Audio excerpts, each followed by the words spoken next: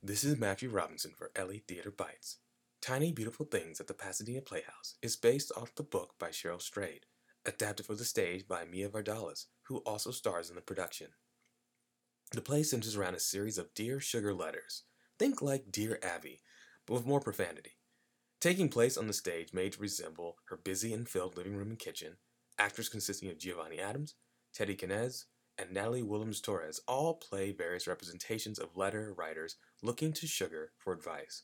This method allows us to flow in and out of different issues and solutions as Sugar, played by Nia, both offers advice and delves out bits and pieces about her own personal life.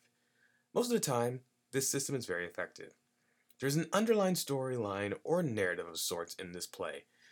The letters do not complete a story in terms of A to B, but the letters do create a picture of Sugar and her worldview.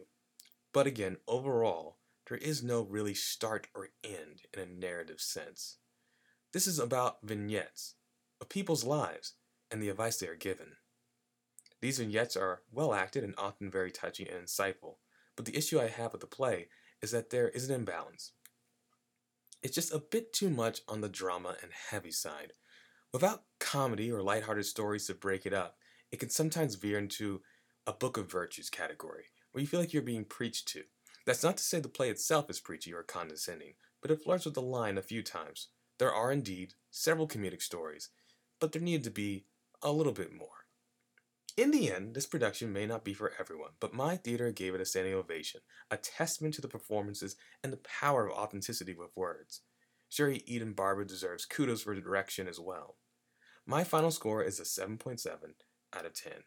Tiny Beautiful Things is now playing at the Pasadena Playhouse until May 5th. You can get tickets and read more about the show at pasadenaplayhouse.org. A very special thank you to our Patreon supporters. Your pledges help keep a vital part of Los Angeles theater alive. Until next time, I'm Matthew Robinson. Thank you for listening.